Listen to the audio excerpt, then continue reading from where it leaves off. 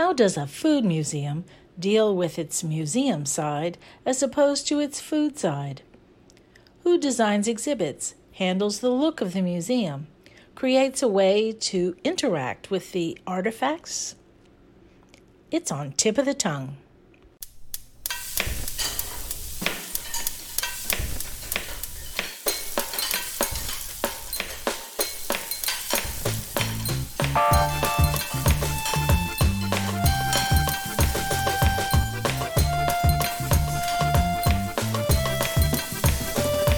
Welcome to Tip of the Tongue, a podcast on the Nitty Grits Network, where we explore the intersection of food and drink and museums.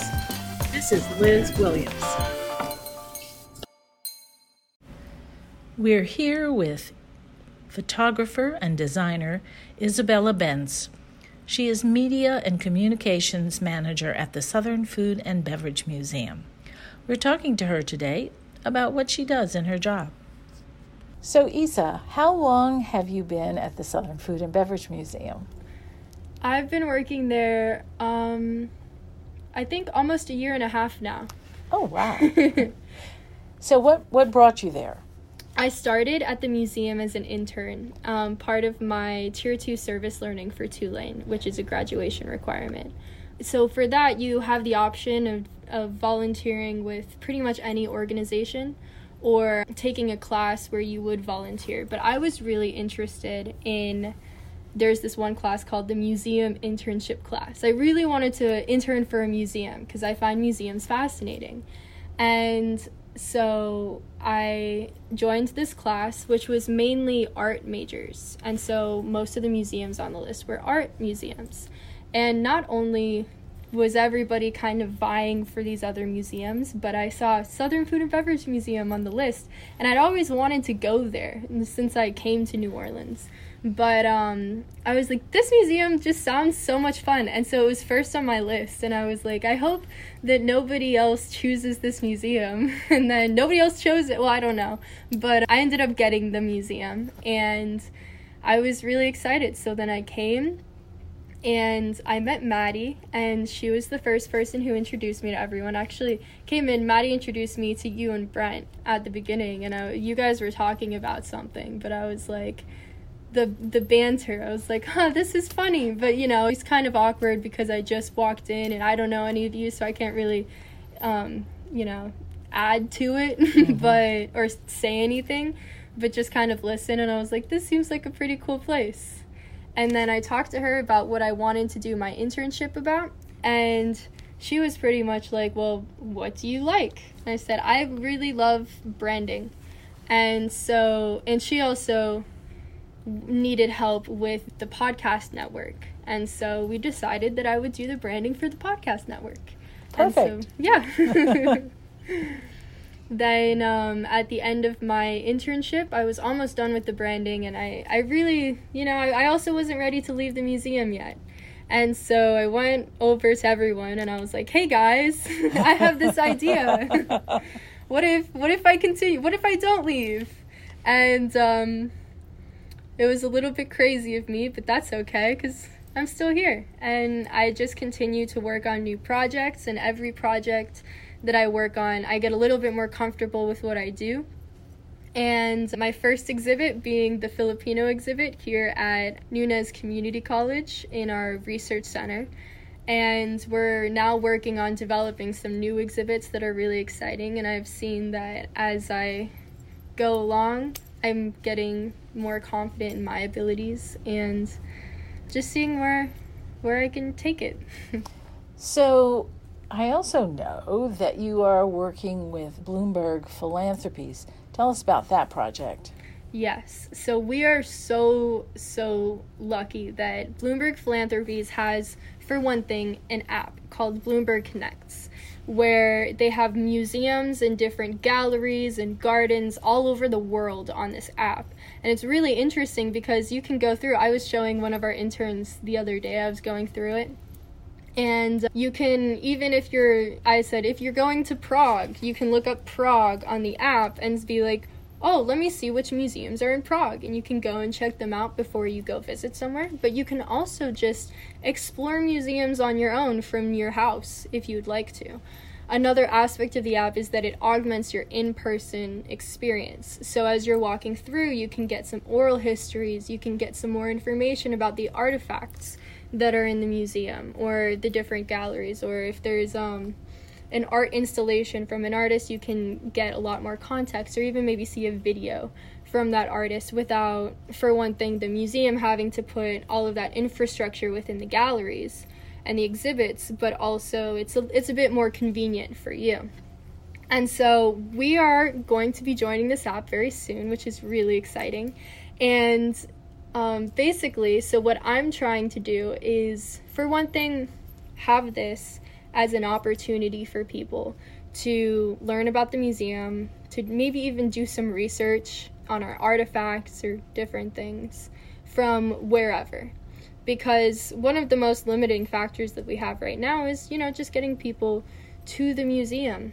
Not everybody lives in New Orleans, and not everybody wants to come to New Orleans, but everybody should have the opportunity to learn about food in the way that we study it, which is something that I think is it's not specifically unique to us, but it's something that makes us very special.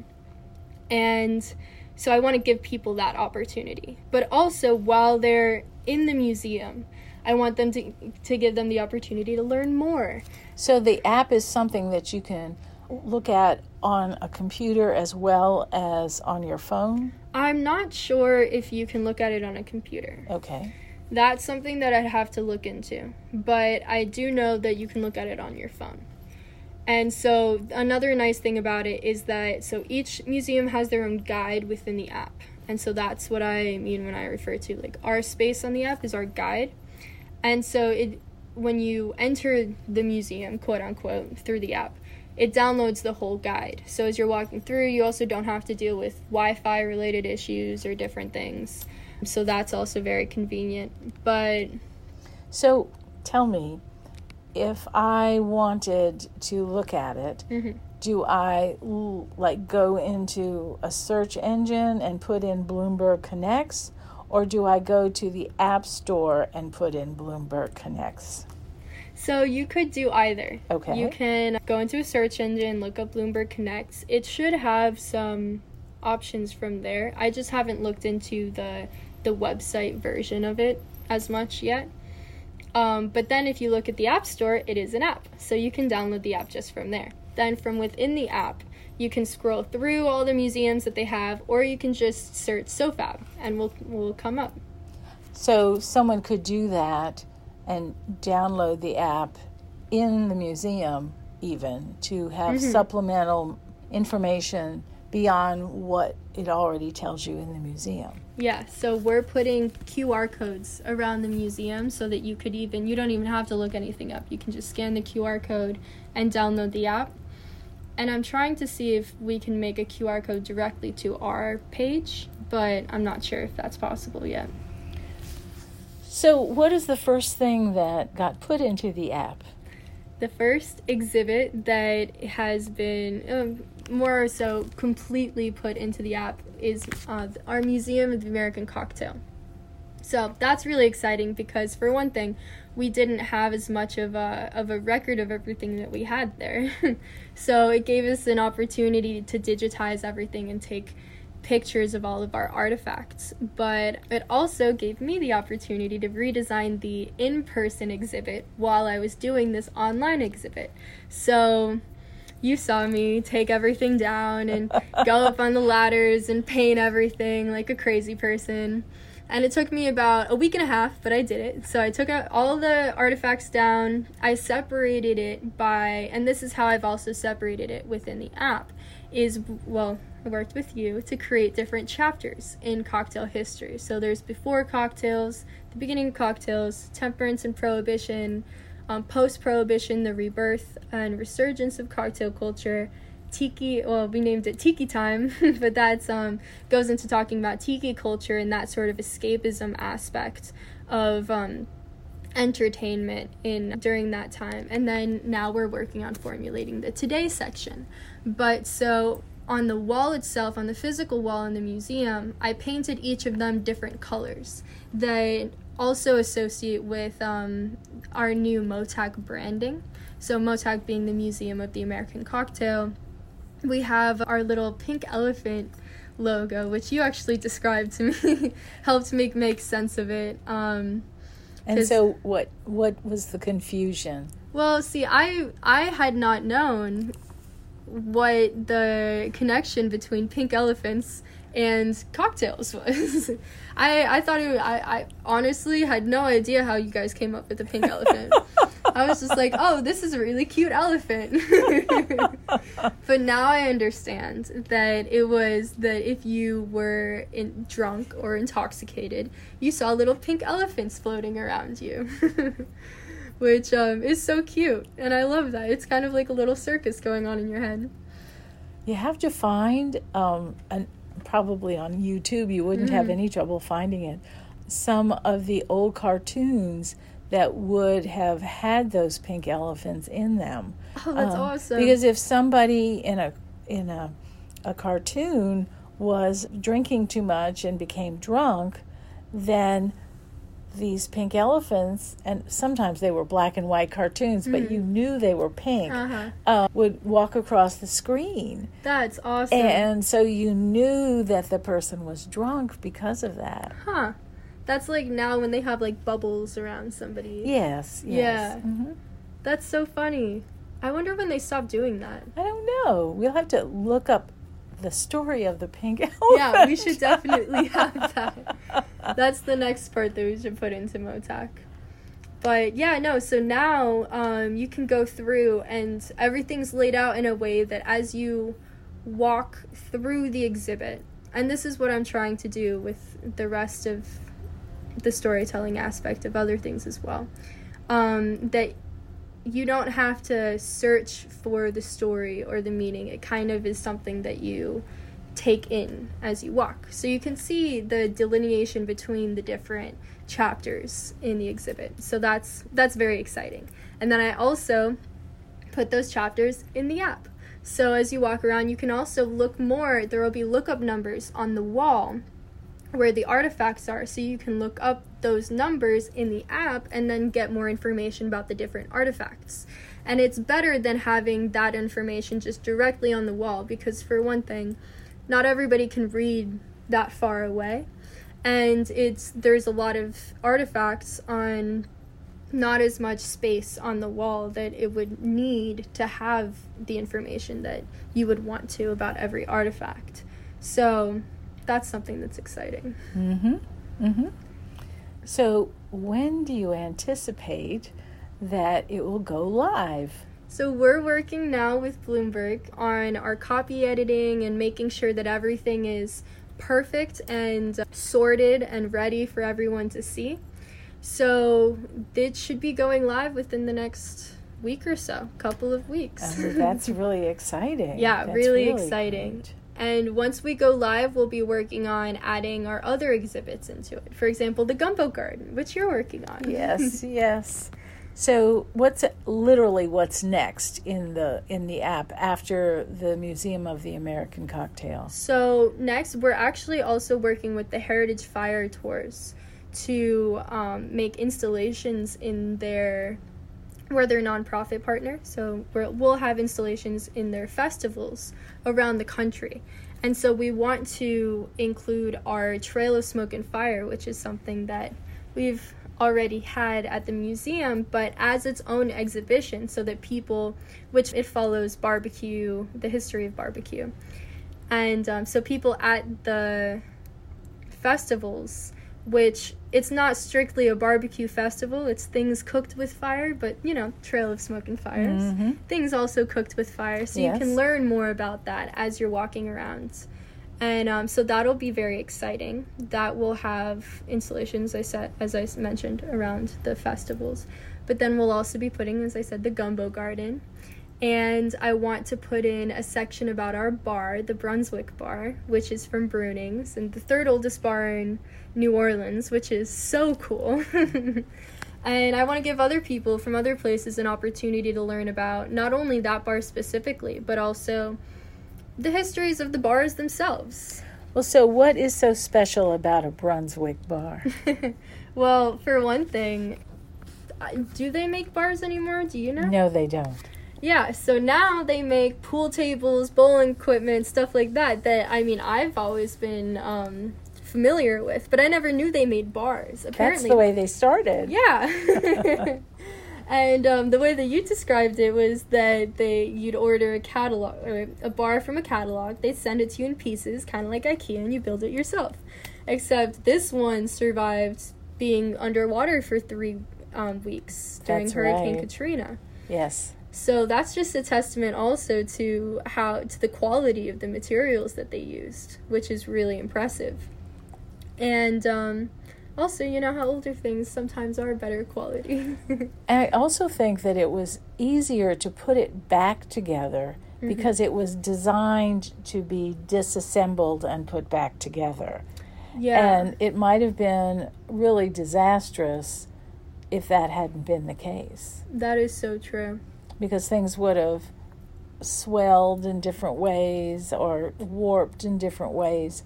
And this was designed to be disassembled after the pieces were put together and then reassembled in place. Yeah, which is just something that's also so cool about it that other people don't know. But so basically, these stories that we have, the more specific stories that wouldn't make sense really for their own full exhibition within the museum, we could delve into deeper in the app.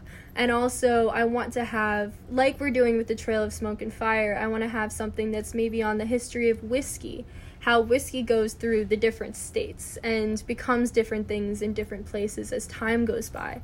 But these very interesting stories, like I said, that wouldn't have their own exhibits, but that you can also follow in the app as you walk around the museum to the different states. Well, soon there's going to be the annual Tales of the Cocktail. So since we're working on the Museum of the American Cocktail part of the app, we should get some of those cocktail specialists who are in town for Tales of the Cocktail to come by the museum and perhaps read something into the app, because you can put audio and Yes. video in there, can't you? Mm-hmm. Yeah, no, and that would be so great. Such a great opportunity for people that, you know, those experts aren't always at the museum, and they're probably not at the museum at the same time that most other people are at the museum. And so that just gives such an added depth to what you're learning, too. That's really, really exciting.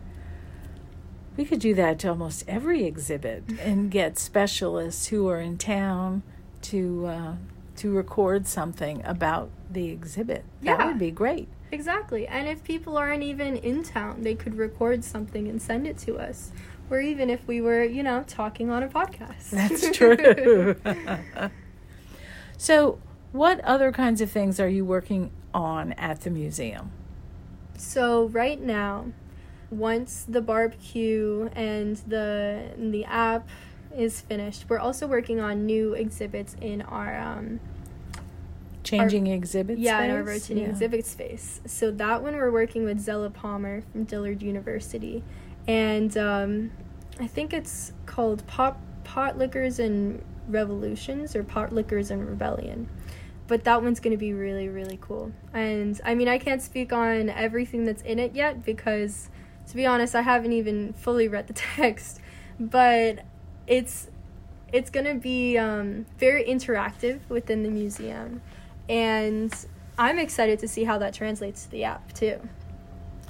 That sounds really, really exciting. I know you've been helping me with my new Substack newsletter. That's true. I appreciate everything that you've done, because I am just not intuitive about learning new applications. But That's all right. I get comfortable after a while, but in the very beginning, I get very frustrated very fast.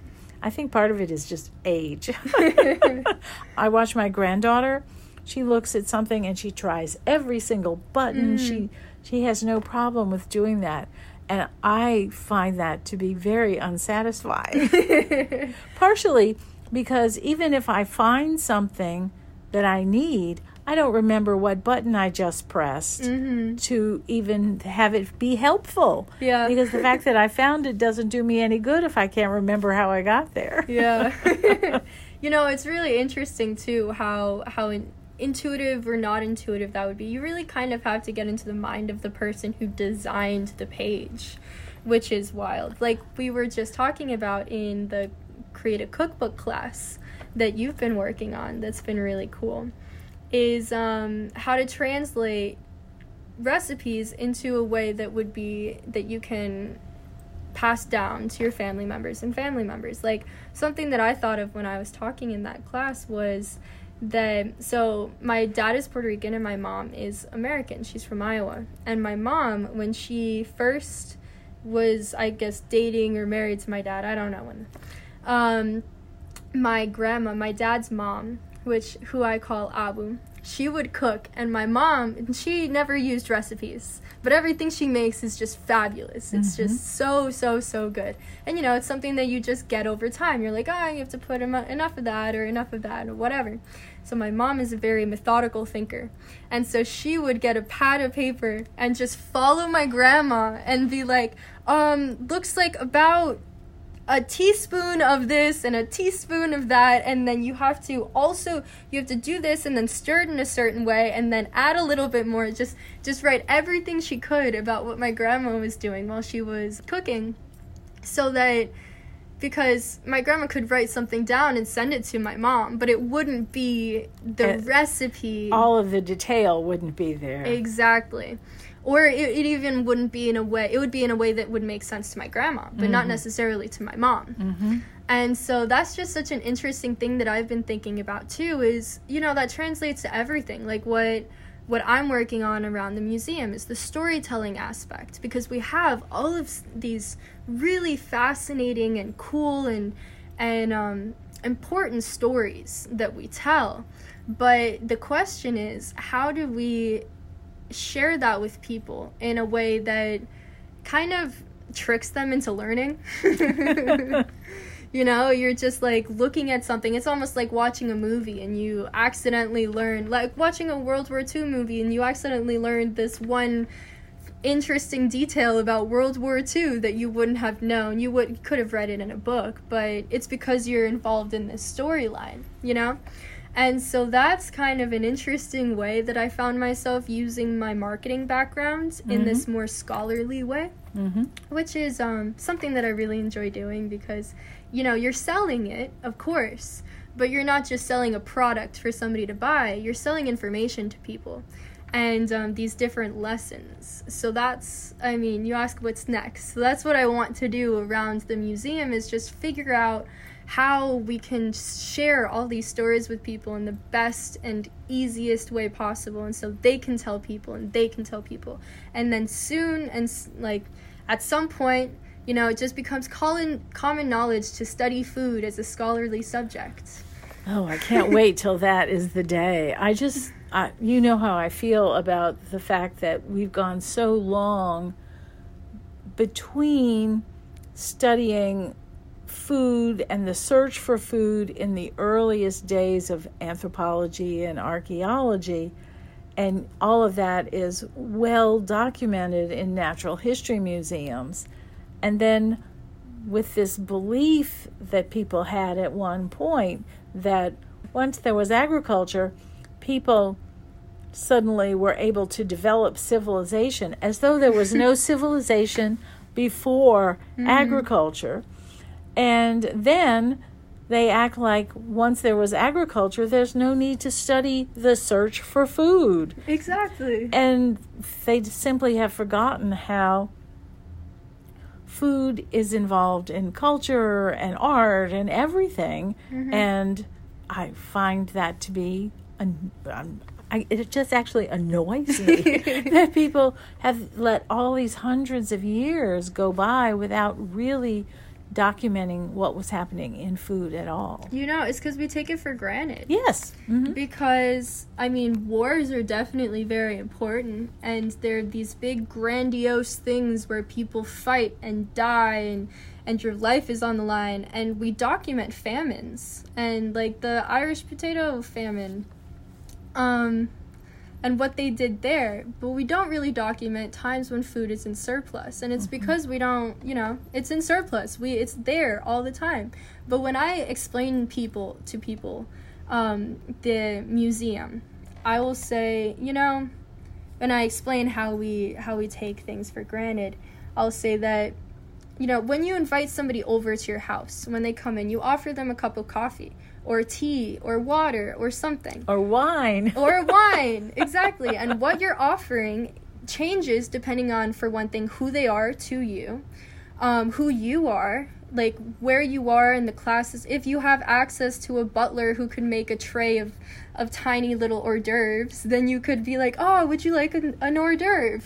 But if you're me and you can't do that, you're like, hey, you want some water? Can I get you a cracker? I don't know. But, that even is something that's such a cultural signifier. That, like I said, it's who the person is to you, who you are, what you have, where you are, what you're used to, And what you give people gives them that sort of signal, But so it's something that's so deeply ingrained in us that we just need to help people to realize how important it is. Yes. And I do actually think that when people come to the museum, they find it to be something more exciting than they anticipated. Yes. And that's always nice. But I also think that there's something that attracts them to it, so that people will stop at the end and say, you didn't cover this. I really care about this. And sometimes you can say to them, and can you send us something that represents that? And they do. Yeah. Not long ago, maybe, well, you were there when this man came this week and brought us a plastic cup with a straw in it. And I just thought, isn't that amazing? That whoever came, well, it was his father who emailed me and said, my son lives in New Orleans. I'm going to make sure he comes by and brings this to you. And that was a way for them to participate in the museum, which I think is just an added benefit about being a part of the museum. I love that people feel that they can contribute to it and they want to be part of it. I love that. It's so great. And it shows that we're making sense to them. Yes. They're like, you missed this other thing that's also valuable, Food is valuable. Yes. Add this to the story because the story matters. Yes. Yes. And that's just such a cool thing. It is. And everybody can own it because everybody eats. Yes, exactly. Well, hopefully. Yes. That's one of the most satisfying things to me, is that people give us things that they want us to share with other people, and they want to be part of making the record. Yeah. I like that. I like that a lot. Yeah, it's really cool, And being able to open people's eyes to that is also really cool. Yes. Well, thank you very much for being on the podcast, Isa. It's been a lot of fun to talk to you. Thank you for having me, Liz. This has been really fun.